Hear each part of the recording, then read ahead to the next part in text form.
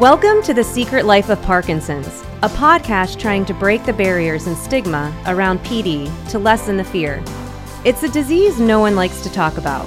When people hear Parkinson's, they're afraid, even if they don't know exactly what it is. This podcast is led by Parkinson's patients talking about their daily life with PD.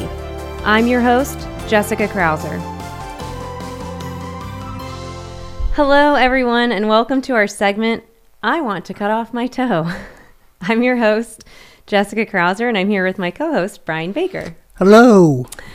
I am excited for today's segment because it deals with one of my main symptoms, which is dystonia in my right foot, my right toes. I have had numerous days, where I would tell my husband, Derek, that I'm like, I seriously want to cut off my toe. Did you ever have that feeling? I have just now started having that feeling. Really? Yes. After 6 years, it's happening in my left foot. Ugh, it's so annoying. And I know I don't have it that bad.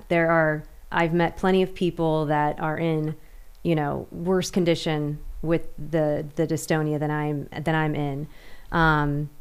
They're more progressive. Although I always like to think, I'm like, okay, if I can carry twins for 38 weeks, I should be able to do, basically anything, but whatever, maybe I'm a total wimp. But let's talk about dystonia. Do you know what dystonia is? Do you have a definition for it? I don't know if I have a definition for it. I mean, I know what it is, but I have a definition, but do you just started having dystonia, or you just started getting in your toes? I just started getting in my foot and toe. Okay. Like my big toe tries to bury itself underneath my foot. Yeah. And it only happens like in the morning when I'm like getting in the shower. Yes. And so like I started wearing my son was like, why are you wearing one shoe or one sock on? Because it's gotten to the point now where sometimes it almost cripples me where I can't walk. Oh, I thought you were going to say you were wearing shower shoes. No, I have worn a Croc in the shower before. Yes. So dystonia is actually characterized as sustained repetitive muscle twisting, spasms, or cramps. Fun, right?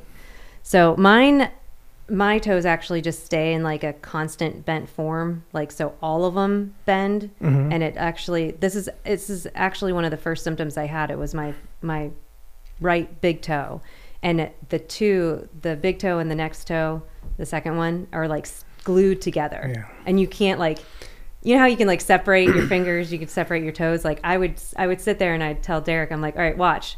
I'm trying. I'm like, nothing's separating.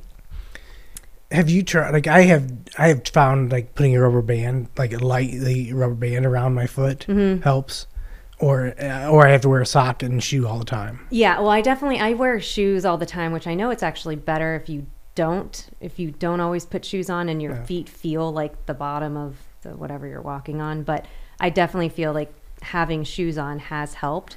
But you know what really sucks for me is that I can't wear heels anymore. Do you wear heels anymore? I don't have that problem.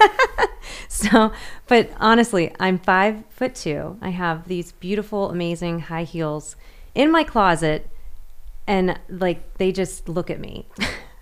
I'm only 39. I should be wearing them, but instead I'm looking into very fashionable orthopedic shoes. But they feel amazing. But to be honest, it's a trend. I can't remember the name of the brand of the shoe that my friend sent me to, but they're actually really nice, like sandals and shoes, but they're very comfy and cozy, for orthopedic. So it's a trend. It's kind of like, the mom jean was nice. It's now a trend. People have high jeans. It's kind of the same thing, right? I don't want to see mom jeans. But anyways, the dystonia, the muscle twisting spasms, like I said, I get them in my foot. You just started getting them in your foot. Did you get dystonia? Do you have dystonia anywhere else? I mean, I had a lot of slow, rigid movements, but not too much as far as dystonia, as far as muscle twisting. Mm-hmm. Just a lot of rigidity. Yeah, I know. That's where mine, and I don't even know how much I could say the word dystonia or dyskinesia or bradykinesia, which I don't remember exactly what that one is. I don't know. We'll have to come back to that. And then rigidity. I remember going into my doctor. I'm like, I don't know all the right terminology, even though people continue to use it and I try to use it. I'm like, all I know is my leg feels like there's a knot in it because it's stiff like this. My toes are going like this and I can't stretch them out.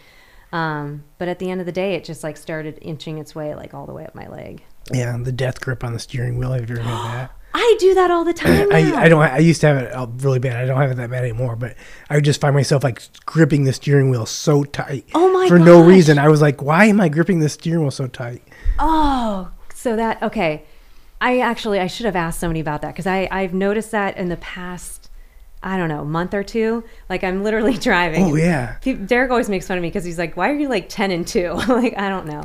But I'll have the steering wheel and I've noticed, and all of a sudden I'll like stop and I'm like, what? I'm like seriously tight as can be gripping that steering wheel. So what is that? I don't know. Like I said, it's part of the disease. Like I said, I used to have it so bad. I just have like the death grip of the steering wheel. Do you not have that anymore? No, I don't. I didn't. Huh. It's just one of those things that comes and goes. It's like this stupid disease. You know what else? So you said it's your left foot. Yes. So my right foot is what was troubling me, and I heard this from a couple people because I think it's with the rigidity, not necessarily dystonia, or maybe it's everything all together. But you know, when they ask you to like lift your foot up or tap your foot when you're in the doctor's office, stuff like that. When you're driving and you have your right foot down on the gas and the brake, I sometimes have to bring in my left foot to help with the brake, which I know is not good, and I don't do it very often. But I would start using cruise control because I would get so much cramping going up my leg because I couldn't get my foot to like relax. Or I have a fear of my foot slipping off the brake and hitting the car in front of me because I can't get back on the brake fast enough. Like that's something that is I sometimes I wonder how much longer I'll be able to drive sometimes. Well, maybe we should all get Teslas. Yeah. I'm waiting for it. Is there anybody who wants to give those away to Parkinson's patients? That would be sweet. Yeah, Elon. Hint, hint. But in all seriousness, I have heard many people talk about their driving experiences and having the foot be an issue. And that's when I switched medications.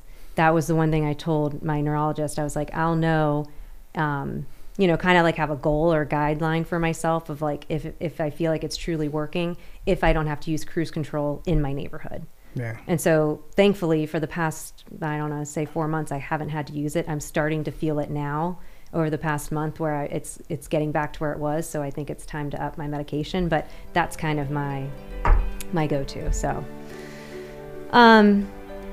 okay. So in our last 30 seconds, I would like to leave you with this: Botox, comfy shoes, toe exercises, physical therapy, whatever works.